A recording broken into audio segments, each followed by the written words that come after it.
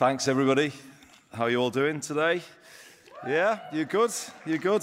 Well, we are. Manchester's had a great time at South by Southwest, so thank you to everyone who's organised it and made us so welcome. Thank you to you for being here as well. It's my great privilege to set the scene for a conversation today with a group of people who on Monday I described as the ultimate Manchester band. A big statement. Some disagreement in the room already, I can tell. A big statement. But I just want to say a little more about why it's also a true statement. How many artists or bands can you name whose music from the 70s, 80s or 90s is as current today as when it was written? I would say that's a vanishingly small list, but it's a list that New Order are definitely on. They've stayed relevant right throughout the ages. But the bigger reason why I use that description is because they embody the values of our city region. They proclaim proudly what Manchester and Greater Manchester has been all about through the ages. We're a city region that is always future-facing. People called us the original modern city. Always embracing modernity and technology, entrepreneurial, successful, however, doing all of that by being true to our roots as a progressive city region, a place with a big heart where people give back, and that's what Greater Manchester is all about. It's actually, I would say, more than a city. And this is somebody born in Liverpool speaking here, by the way. Yeah, that says something about Manchester, doesn't it? That they would have somebody born in Liverpool as their mayor. That tells you how open-minded and welcoming they are. It is more than a city. It's a kind of way of thinking. It represents a way of life, a philosophy. It's about economic progress and social progress going together hand in hand. Manchester's always been fighting for a better world. 100 years ago, it was the home of the suffragettes who fought and won votes for women in our country, but all over the world. Go back to the American Civil War, when Manchester was the cotton capital of the world. It's the place where ordinary people, workers in those cotton mills, voted that they would not handle slave-picked cotton. Think about that.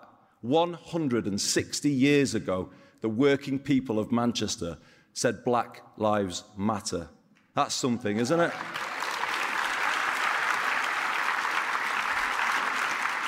But I think that is what makes us such a natural partner to Austin. Don't you? Same values. If the world was more like Manchester and more like Austin, the world would be a better place. All people are equal in our city. There's no room for hate or discrimination. We have a simple way of approaching things. There's no room for culture wars where we are. And we've been at South by to just go a little bit further. You know, we are the home of the cooperative movement, but we're bringing forward an international music conference later this year in October, and you'll hear more about it in a moment. It's going to be a cooperatively run music conference. So collectively owned, democratically controlled, to complement South by, where we can get the issues of the day debated, where music as an industry can change, but also then drive social change. And that brings me to the conversation that's about to happen, because it was in the UK Parliament where Bernard Sumner and I were there to talk about how music can change the way people think about mental health, given the band's kind of history with that issue. And then we said, well, let's go to South by. Let's go and make an impact and proudly say what Manchester is all about. The place that led the first industrial revolution is now going to lead the next one, but doing it in the right way. A economically successful world, but a more equal world at the same time. And that's why we're here. For me, it says everything about the people that you're about to meet, that they travelled around the world to help us tell you about this great city of ours. So I'm going to kind of leave it there But I'm now going to hand over to Will Hodgkinson, rock and pop critic for The Times, who's going to take you through a conversation with Stephen Morris, Gillian Morris, Bernard Sumner, the ultimate Manchester band, New Order.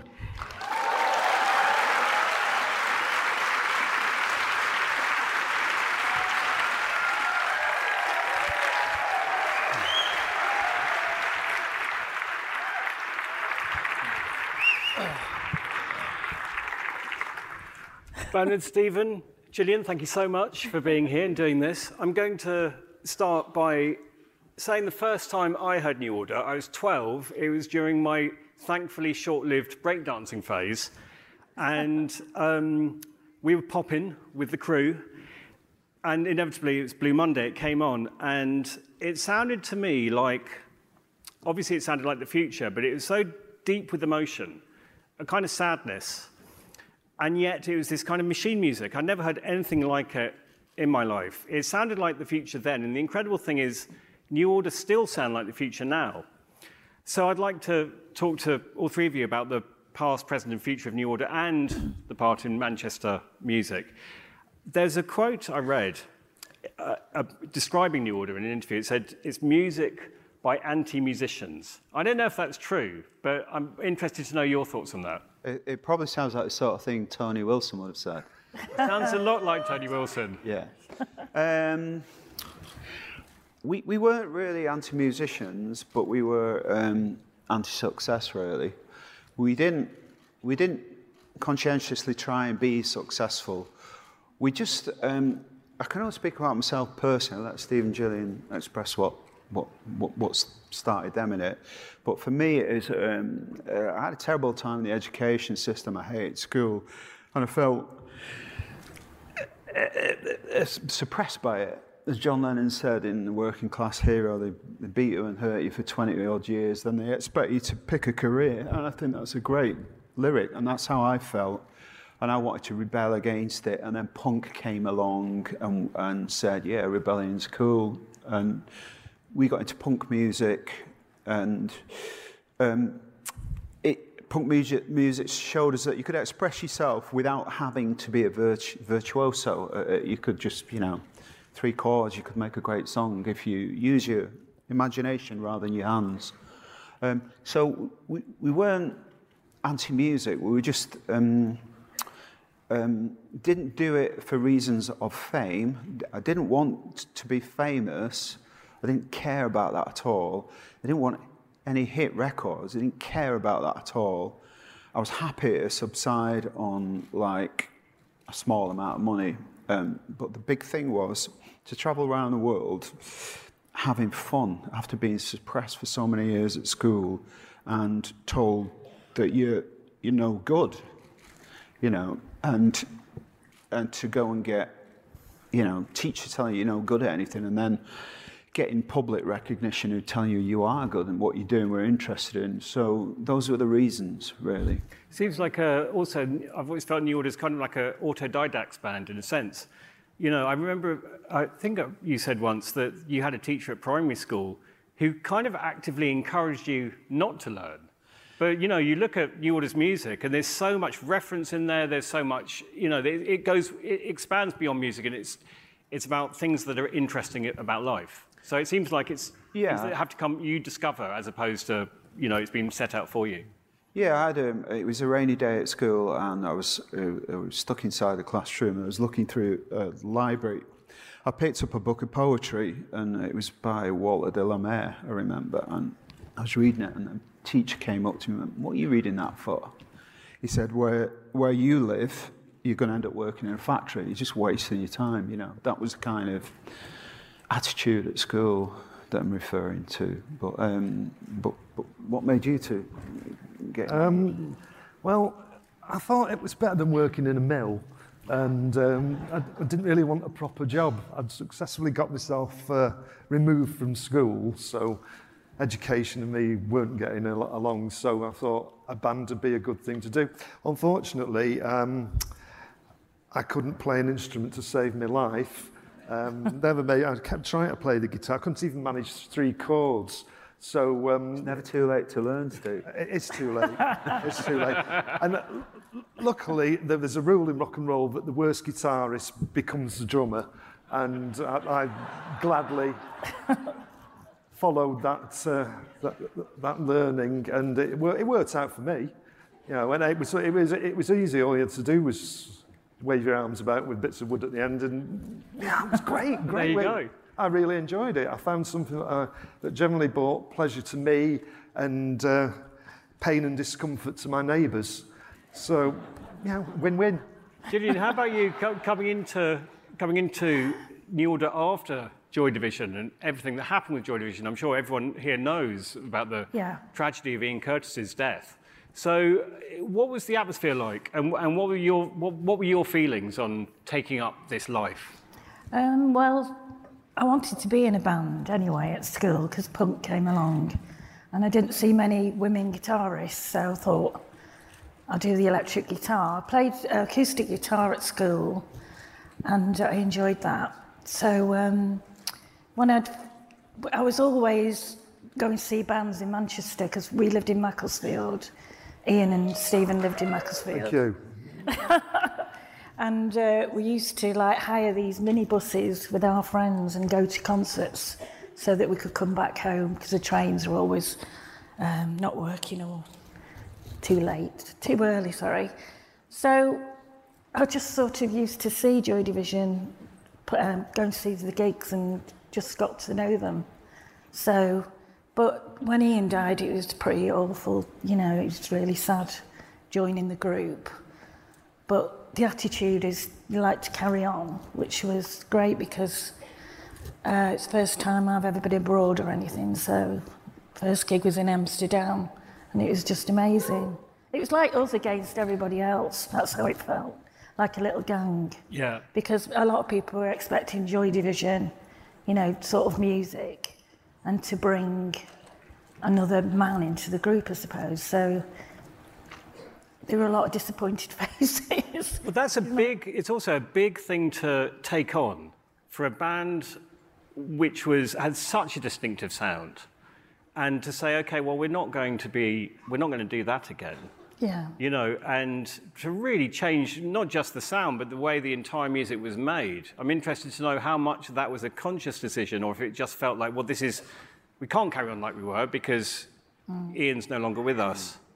Well, there was a bit of synergy there because I think the first album we made, which was Movement, was a bit like Joy Division, and I felt a bit uncomfortable, A, being the singer, but A, not having a direction other than what I'd heard Ian do, you know, and I never really wanted to be a singer. And so the first album, Movement, was a bit Joy Division-ish. It just didn't, it didn't feel like a well-made suit, you know. It felt to me, personally, a bit like a badly fitting suit. And just the synergy bit is just at that moment in time after Movement. Movement was difficult to make because we were all depressed after Ian dying, and Martin Hannett, our producer, was depressed and seeking solace in drugs, and it was very difficult to make. And then we were like, oh, what we're going to do, and then I noticed this technology started appearing. We'd used a bit in Joy Division, we used a bit of synthesizers, but new technology came along that allowed instruments to communicate with each other, you know, and it was pre-MIDI, so I made a little sequencer and a little synthesizer, and we wired them all together with cables. And I remember being in a studio in London one day, and Steve had a drum machine plugged into a little Oberheim synth. And he said, look, if you press this note, it plays the rhythm. I went, what? Give it in. and then we took it in the studio and we showed Martin Hannett, and he said, right, and he rethought it, and he connected it to the tape machine, and I think he took the hi-hat out of the tape machine and plugged it into the synthesizer, and we wrote a track called Everything's Gone Green, triggered from the hi-hat. And so that was the start of a new revolution in music, really. that you could, you could, and then it was like, right, okay. And then we started going to dance clubs. We had a friend in London who was the manager of Heaven Club. Always when we were on tour, we used to go to the Star Club in Dallas. Is it Dallas? Yeah. And clubs here in Austin, and we always used to go to a lot of clubs, and we started hearing this club music, but it was made with regular instruments, and sort of got the idea that you could make that kind of music using electronic instruments. I mean, other bands were doing it. The Human League, Kraftwerk were doing it, but not really making dance music. So sort of had the idea to make specifically dance-orientated music with it, and eventually that led to Blue Monday.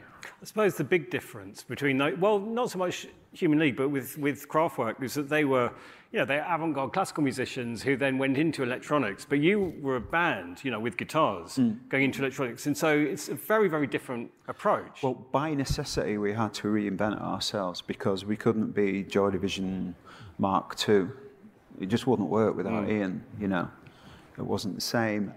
We'd made a huge statement with Joy Division, and we couldn't keep repeating that statement.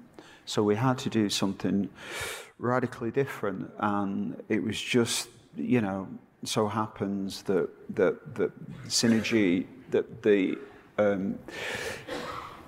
this seismic shift in music came along just at the right time for us with electronic music, yeah. And this is really, when you think of, rave and everything. Steve used to listen to early German electronic music, didn't you? Oh yeah, no, the unfortunately named Krautrock, and guys like Neu was a big influence, and Cluster, and the people like that. I was really into that, but it was. I think I just saw, carrying my lack of musical ability, electronic instruments would be a way of cheating. So basically, make your life easier. Yeah, but it turned out to be the opposite way round, that to actually work all this gear, you had to get a bit more musical about it, and you had to start understanding how music was made in a kind of abstract way, whereas with Joy Division, it was all very, it was emotional. We were just people playing in a room, and you had to sort of think about what you wanted the machine to do, and then try and speak its language, which was very convoluted most of the time. Yeah, and I think it was, it's just boys' toys, interesting. Oh, what does this do? What does this button do? What does that do? Never mind the manual, just let's plug this and see what happens. It was interesting from that point of view. And then along came computers, and we started using the Apple I. The Apple II, yeah, very unfortunate experience with anybody who's tried to make music on an Apple II will tell you that it was not right for the job. When was this, like 85? No, 81. Oh, really early? 182, yeah. I got this. I got an Apple. I'd always want a computer because the same things. You just tell a computer and it'll do magic for you. And I got one, and it could play Fur Elise. Very nice. Badly. Yeah. It could also do a sort of like quaint Clockwork Orange kind of thing, but then those two things weren't going to set the world on fire, so... No. But that was the start, We tried. And computers got more powerful, and we started using more computers rather than hardware sequencers. So presumably... Might be getting a bit technical now. Well, I mean, it's interesting, though, because I think it must change the nature of songwriting, because like I said at the beginning, for me, what I heard in New Order, which I still do, was always an emotional feeling. It wasn't just about the abstract future or anything like that. It was always about human life and how we interact with each other and how, what we fight about and everything else. That's the stuff that classic songs are made of. But your way of making those classic songs is now in a completely different way. I mean, were you like writing songs on the guitar and then transposing it, or like actually thinking, oh, this is interesting, that could be the beginning of this emotional idea? No, we used to, like, for instance, Blue Monday, we have an idea in my head for like a bass line or drum beat, and then it'd be a question. The very simplistic gear that we had then is just programming one note in at a time for the whole song. Like you had a hardware sequencer that you could do 16th notes, 8th notes, quarter notes, and you'd have to work it all out on paper, then program it in, hit a key, program it in, and then someone go, "Do you want a cup of tea?" And you go, "Yeah." And then you go, where was I? Just lost everything. And then you have to start, right, we've got to start again at the start. And it was difficult. And then we had the crazy idea of taking that stuff out live on stage and running it all live, not using tape machines, but running this very fragile equipment live, because no one else was doing it. And I thought, well, no one else is doing it. If we do it, then we'll have a cutting-edge advantage, because we would be the only band doing it. But then we found out the reason no one else was doing it because it broke down all the time. Total disaster. Yeah, we actually took, he was a scientist, Martin Usher. Martin Usher, he was a scientist that helped me design some of the equipment I built in the early days. And we actually took him on tour with us to Australia, and we had 5 Prophet 5s. And, any time 2 would be broken, the idea was he would be there to fix it. We took him on tour with us and nothing broke down. Yeah. He's the most important member of the band. Yeah, he was, yeah. As soon as he left the room, chaos. Whole thing fell apart. Yeah. So, as Andy Burnham said in his very nice introduction, New Order have been integral to Manchester music. There's this, Beyond the Music, this music conference launching. I've got a question, which is, you look at the history of Manchester music, it's so rich, there's so much that's come out of this city. Why is that? Why do you think Manchester has punched above its weight musically so much? That's a very good question. And a lot of people have asked me, and I don't really know what the straight answer is. It's a college town, and a lot of people want to go to Manchester because it's kind of like a really hit place. And why?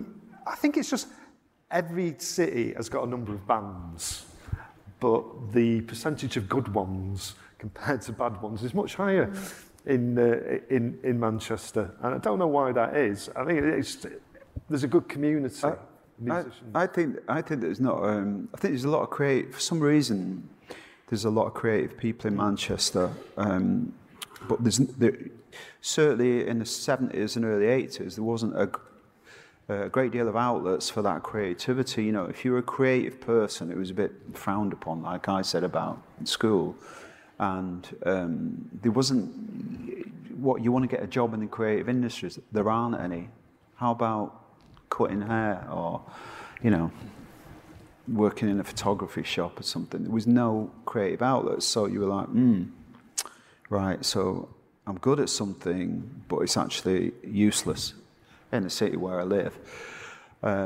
So you had to make your own outlet, so people would form bands. There was always, I went to Salford Grammar School, and at Salford Grammar there was always a big culture of music. I remember we had a geography teacher, and we had a really cool young dude of a geography teacher, and he said, "Listen, guys, we could cause a lot of trouble." He said, "If you don't make trouble in my class, we got break time after, and there's a record player in the back room, and you can bring your records in every geography lesson, and you can play your music in there." And he was really cool, so we'd bring albums in and we'd play them and talk about music. So there was a big culture at school about it.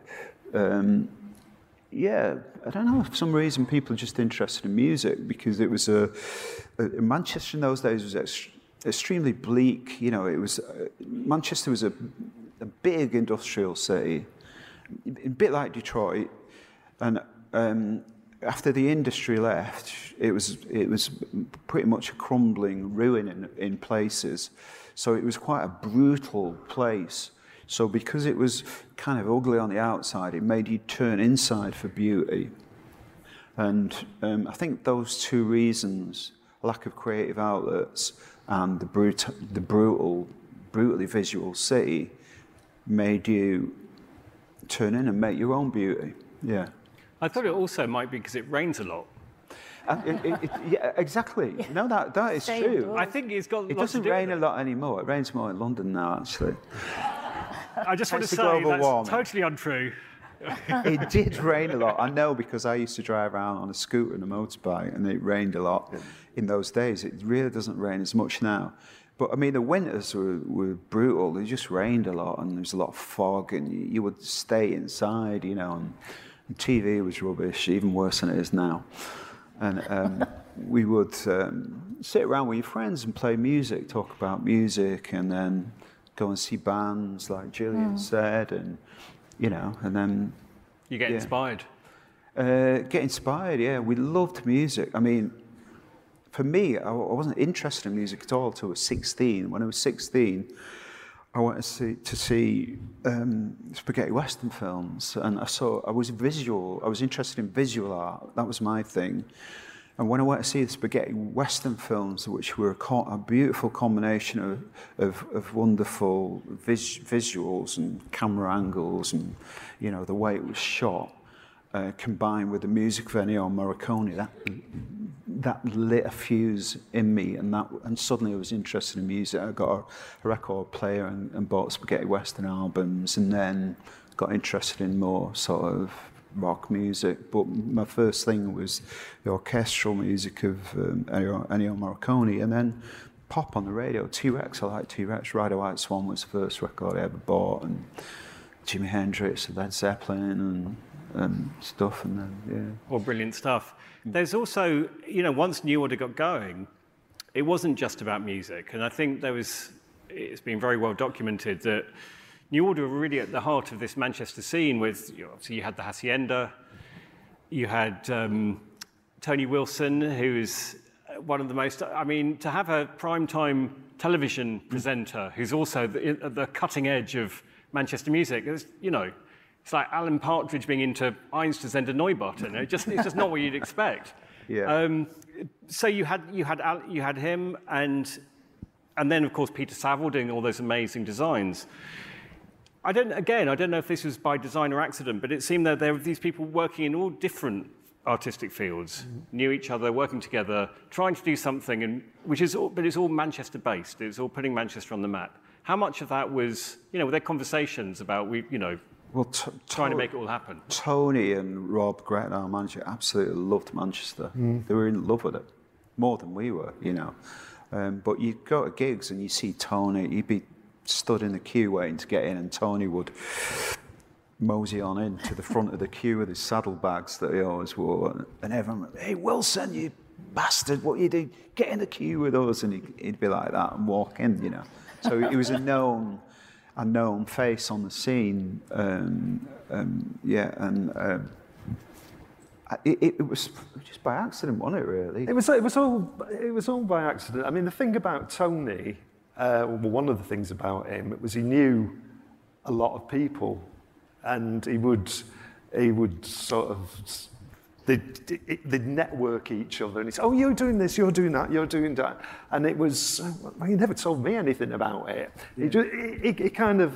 He was a catalyst for a lot of things, like he was a good communicator. Yeah, he was very good at communicating, convincing you to do things which anybody else, you'd say, that's a terrible idea, Tony, but the way you sell it, it's great. Yeah. And we went along with it. I mean, it was purely by fluke that he got an inheritance that enabled Joy Division to do Unknown Pleasures. And again, him knowing Peter Saville, and he did the posters for the factory nights at the Russell Club. He was a really great communicator, and I always thought he would have ended up being the mayor of Manchester, but we got Andy instead. Yeah, and we needed a good communicator. If anyone tried to talk to us, we'd be like, what do you want? Why is he talking to me? Go away, go somewhere else. Shut up. What do you want? You know, that was just what we were like. Leave me alone, don't talk to me. You know, moody teenager. Oh no, I'm 22. And so we needed people like Tony, who was like, could talk to people, because we couldn't talk to people in those days. Well, talk about talking the talk. I mean, I think this is right.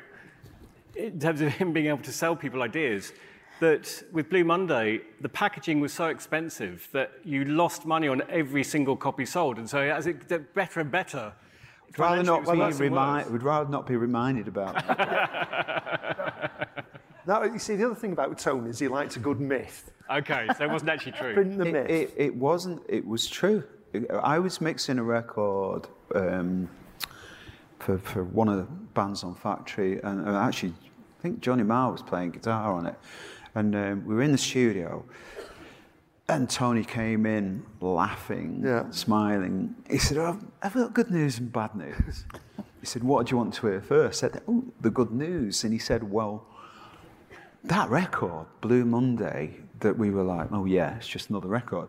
He said, "It's shooting up the charts. We've sold like thousands and thousands. It's going wild." I said, "Well, how could there be any bad news?" He said, "Well, you know the holes in it that Peter Saville put in?" I went, "Yes."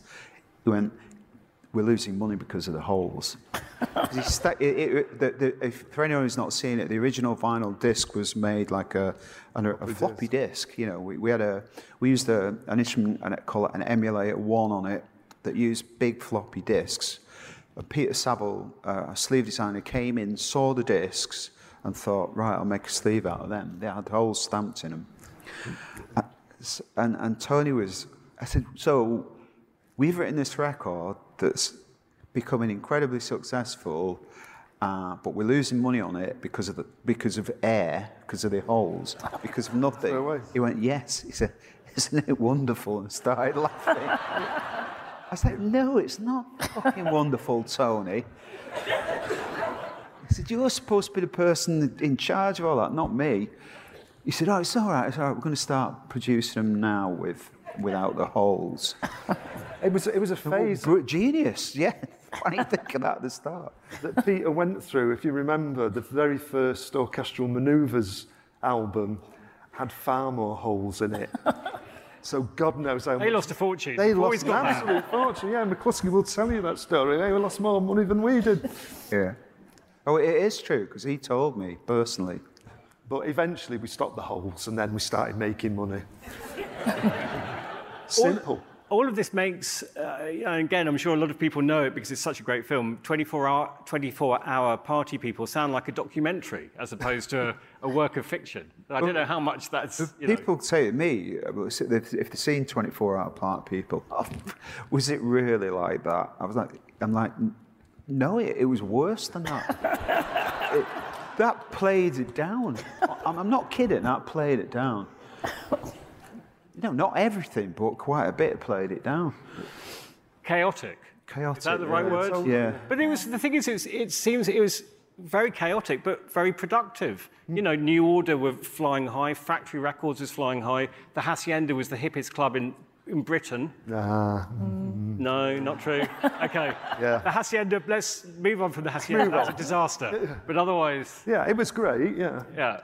But things were happening, that's what I'm saying. It wasn't so dysfunctional. Well, the nucleus was the music that made all that possible.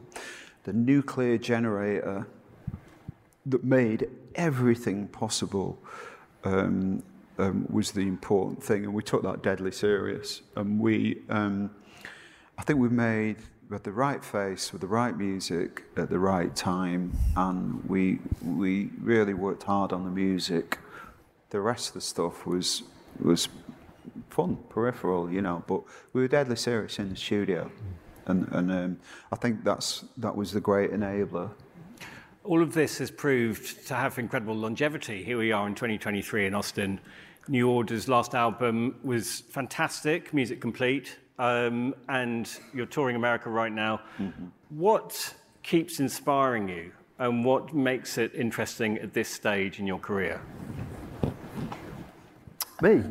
Yeah, well, it's the same thing. There's something in what you're doing that you enjoy very much. Otherwise, you wouldn't carry on doing it, really. And music is it's a great form of self-expression, and for us, it's the same thing.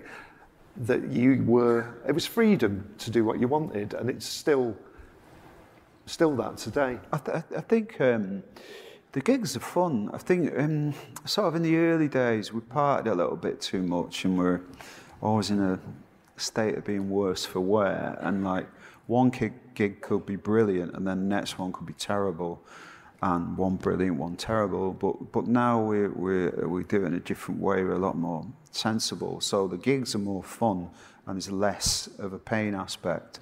And this sense of achievement when you play a really good gig and you get everything right and the sound's right and the audience are, you know, more than 50% of the equation, and when you see the audience getting off on it, it's a real boost. You know, it's not an ego boost. It's just like it's an energy. Us and the audience in the same room, all enjoying the same music, you know. We enjoy playing it. We're not bored with it. Even Blue Monday, I'm not bored. We played it for like 40 years, I believe, Bernard. 40 years we've been Ouch. playing that bloody song. It is funny. Yeah. Not every day for 40 years. Don't play it when we're not touring. I don't play it at Wake up home. in the morning and You know, when I get home, I don't put Blue Monday on. But it's a vibe, you know, it's a real vibe. We played here the other night. The audience is fantastic, and we played in Thank you, yeah. Thank you. Moody Theatre. San Antonio and Dallas, and it's just great. It's like having a party together, like having a party, and the drug is music. Yeah. It reminded me of some New Order gigs. Kind of reminded me of that vibe you used to get with raves.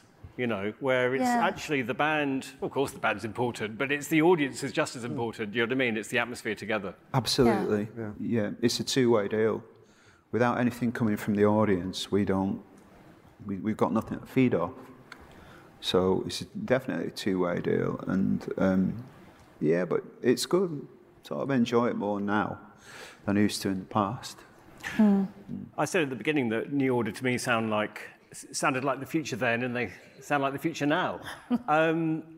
How about the future of New Order, and also beyond the music? What's the goal? What's your goal for it? What's your involvement with it? Well, it's obviously in its initial stages. I mean, we did have in the city way back when Tony started. If it could be something like in the city.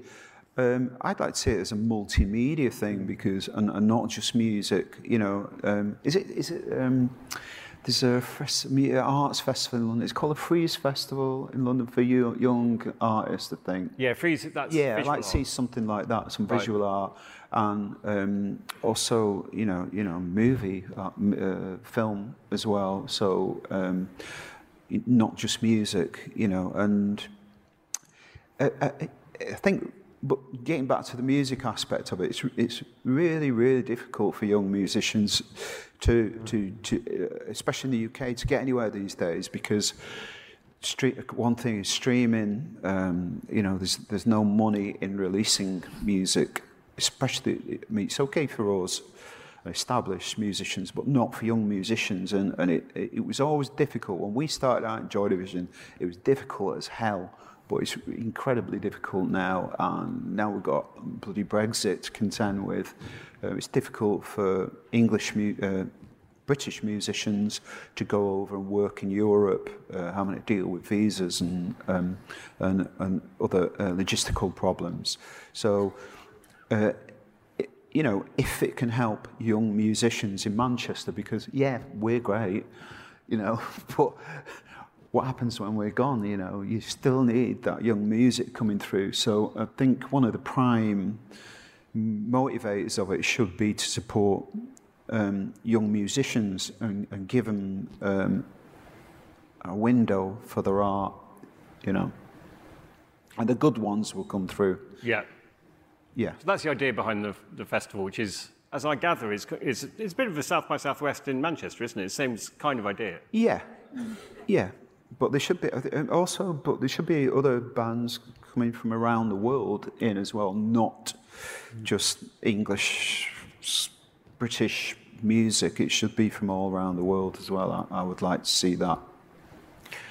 I mean, we do have the Manchester International Festival, but that's, dare I say it, more of a highbrow event.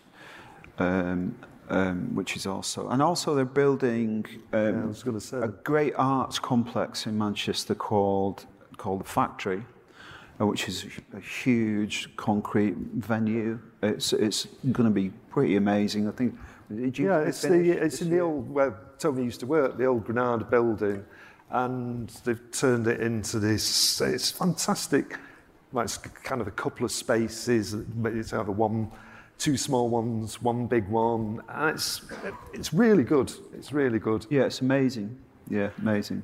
So the government, or one of the governments, have put a lot of money into it, and and it's a great arts complex that's being built from the ground up in Manchester. It's huge, and so we need this kind of thing to fill that space. Yeah. This is all tied up with the development of Manchester too. You describe Manchester of your youth as a bleak place. How do you describe it now? Well, I notice there's a lot of building work going on in Austin, and that is quite burgeoning. And you can kind of triple that in Manchester. It's really, there's a hell of a lot of building work going on in Manchester. I spent all my life in the city centre. I grew up in Salford, but I was really 15 minutes away from the city centre.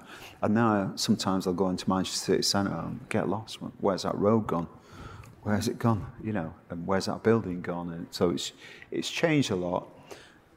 Some of it for the worse, but a lot of it for the better, I think. What do you? There's a lot more life going on. There's loads of bars. When we started after with Hacienda, there was only like 4 or 5 places. Now it's kind of like there was a lot of pubs, a lot of pub places. Nothing like there is now. Yeah, they won't let us in, a lot of them, would they? No, they wouldn't let us in. No, you can't come in, you're wearing trainers. What's the big deal about trainers? Okay, we'll show you. We'll open a nightclub where you can get in wearing trainers. And then they won't let you in, would they? No, they wouldn't let me in. And I wasn't even wearing trainers. Just didn't like the look of you. They didn't like the look of you, no, it's not for you, mate. I said, It used to be a lot more violent as well, Manchester. Like when I first went up there, it could be quite rough. It's that side of things is definitely. Yeah, that was a very bad period in the 90s in particular. I think it's since it took lead out of petrol, out of gasoline, it made people less violent. I think you're probably right. Yeah. It's like when they used to give Borstal Boys bromide, didn't they? So they were suppressed. Yeah. It was bromide. That'd be bad, obviously. It could be a very violent place. I remember as a teenager thinking, I don't like it. It's dangerous, especially in Salford, where I came from, was really rough. You'd have to walk down the middle of the road at night. I used to walk from my grandparents' house to my mother's house, and you'd have to walk down the middle of the road because it was too dangerous to walk on the pavement in case someone came out and laid into you. Yeah.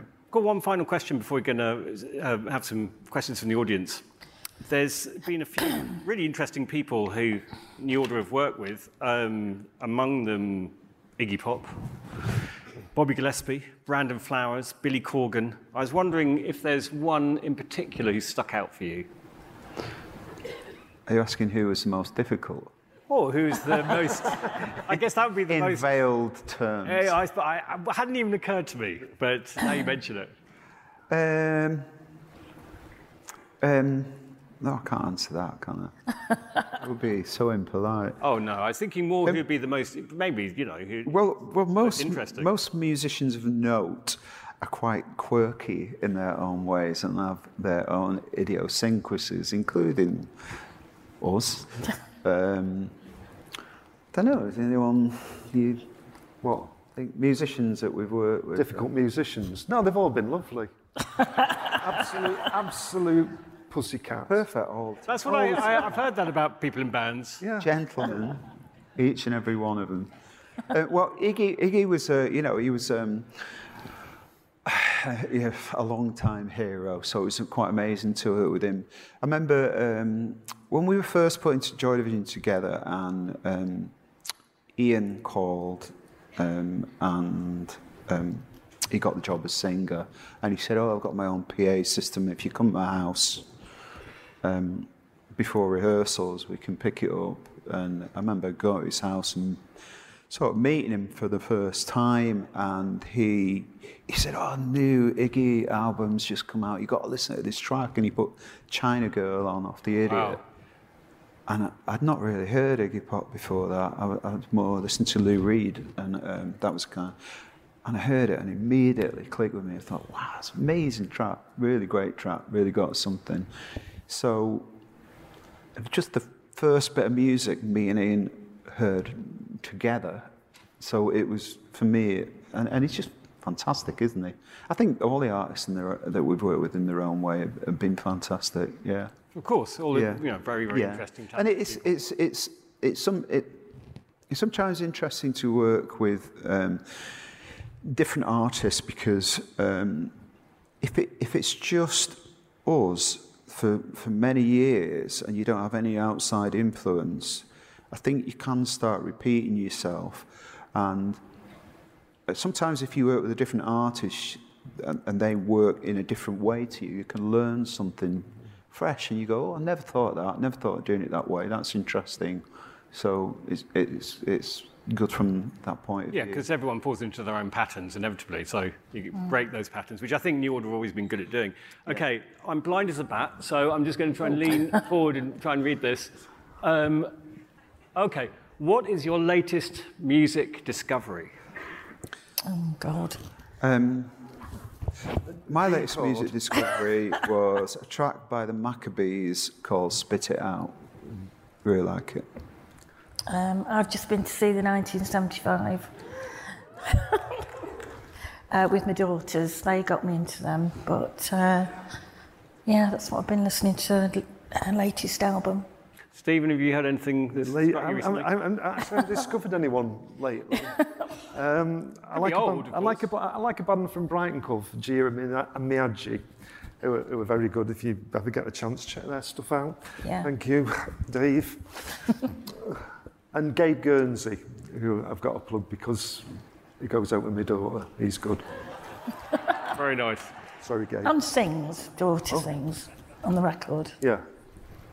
Okay, question 2, which is, oh my God, I really am blind. Do you want me to hold the screen for you? Great show on Monday. Just read it, yeah. Can you read this? Yeah, I can read it. Great show on Monday. What do Bernard, Gillian and Stephen think about the use of AI to create music, and about AI potentially learning from their mistakes? Oh, sorry, repertoire. You've just done me out of a job. Sorry. Anyway, carry on. No, it's all right. I'll...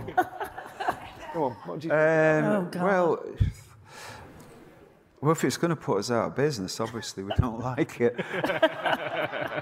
One of my son's programs AI, so I've got to be tactful about what I say about it. But can it really... It can do a rough sketch, I think, of music, but it can't create original emotion, because AI creates thought patterns. It doesn't create emotion.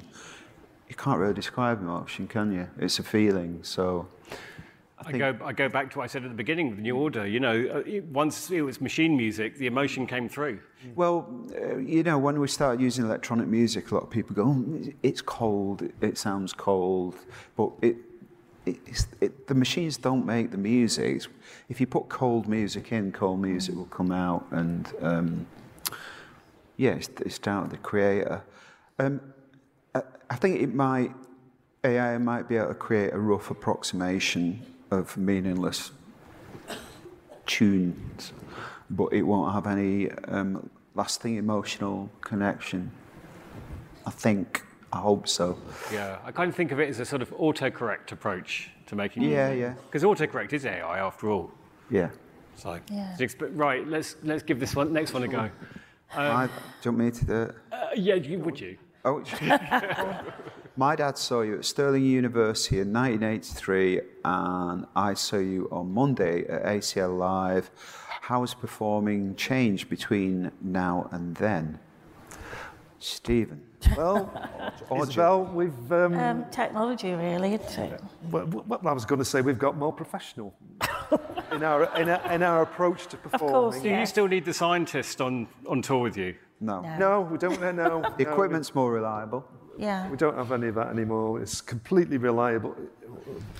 completely reliable, never goes wrong, and there's just us to go wrong now. But we're you know, I think it's more top of our fun. I game. think it's more fun now because we don't get as, let's be honest, fucked up as we used to.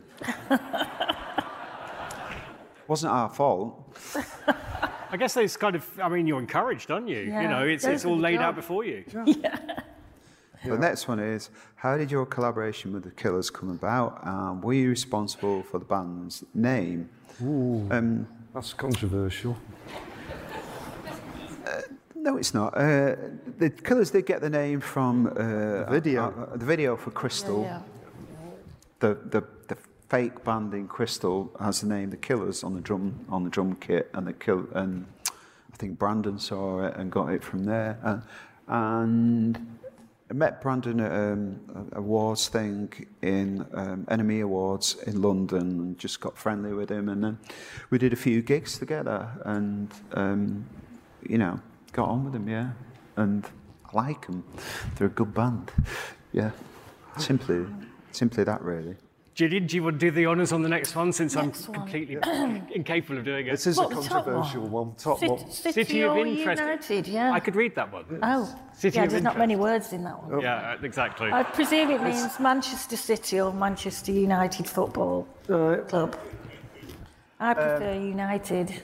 Yeah, all right. Manchester United, yeah. Manchester United don't do football. I think Macclesfield Town. which team you support depends on where you come from in Manchester. And I'm from Salford. Salford is like twin city with Manchester's like that, Salford's like that, intruding on Manchester. A lot of Salford is closer to the centre of Manchester than a lot of Manchester. And virtually everyone from Salford supports United. If you don't, you will get killed. Yeah, it's very important. That's why. And you tend to support the team that your parents support as well. Supported, yeah. So, City, I mean, Oasis is City, aren't they? They are, yeah. Yeah. And that's But it's Burnley. because of where they come from. Yeah. So that's northern Manchester, right? Yeah. Tribalism. It's never going to go away. Do you, Yeah, what Just- would you? 'Cause I can't I've do just seen the third one. Do you like K-pop? it. Do you like Cape? Well, you I know what? personally love K-pop. It's quite an interesting question. It is, because it's yeah. almost like New Order on the next level. We How discovered. can I put this politely? Did we discover K-pop in Euston? Was it Houston? Yeah, because we watched a film on the plane with my daughter. We said, let's watch a film at exactly the same time, and then we can talk about it. And it was called EXO Live Next Door, which EXO is a big K-pop band. And I just love the music and the fashion and makeup and stuff. So, yeah. So my daughter's not into K-pop now, but I still am, because she was only Right. like 16 then. She's moved on. She's You moved stayed on. there. She said, no, Mum, just turn that off in the car. Yeah. I think I'd better just say no comment. No comment. I think that's fair enough. We've very much. I don't run want out to of be time. awful. I don't want to be awful. No, but there's no comment. Is Is there a place for vegetarianism in rock these days? No. Vanguardism. Vanguard. What's that Vanguardism. mean? What's vanguardism? Is there a place Well- for vegetarian? Well, I mean, Morrissey thinks there is. Vanguardism. No, it was what's my little vanguard- joke. Oh, sorry. I twisted the word. Yeah. Vanguardism. Is there a place? That's interesting because media's been music media has been around so much, and it's so accessible now that you've heard all music history. You can on iTunes, not iTunes anymore, whatever, Apple Music or Spotify. You can hear all music history, and you can hear all music current, and the reservoir of music has got bigger and bigger and bigger, and it's a huge reservoir. So I'd like to hope that someone will come along and reinvent music and give that seismic shift that we gave with Blue Monday and Kraftwerk gave with Trans-Europe Express. But it's difficult, you know. We always used to think of electronic music as the music of the future. Well, we're in that future now, so actually electronic music isn't as futuristic as it once was. It's just the laws of physics, you know, the way it works. But I don't know. It's always somewhat surprising, isn't it? I think music always shifts. Yeah. Always. Yeah. And I have this argument with people my own age who say, oh, you know, it's better back then. I think that's not true. I think when you're young and you've got something to say, and it doesn't matter if it's new to you. I think that's the key. When you're a young person and you come along and you don't have all that musical baggage, and you're seeing things in a virgin way for the first time, and you know, as an adult, you come at something that way, whereas a teenager will come at music that way and surprise you, you know. So hopefully, yeah. Yeah, hopefully. I mean, the thing is, when you hear it, you'll hate it, because that's what it is, vanguardism. It's like, it's got to be so completely like all the other stuff that you can hear, and because you've never heard it before, you automatically distrust it.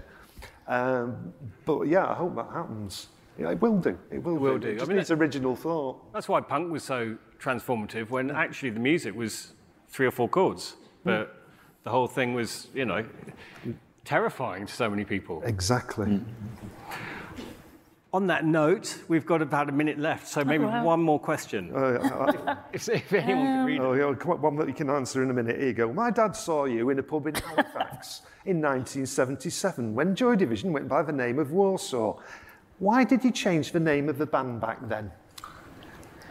Because there was another band called Warsaw. And that's the perfect answer. Yeah. New Order. What a pleasure. Thank you so much. Yeah. Thank you.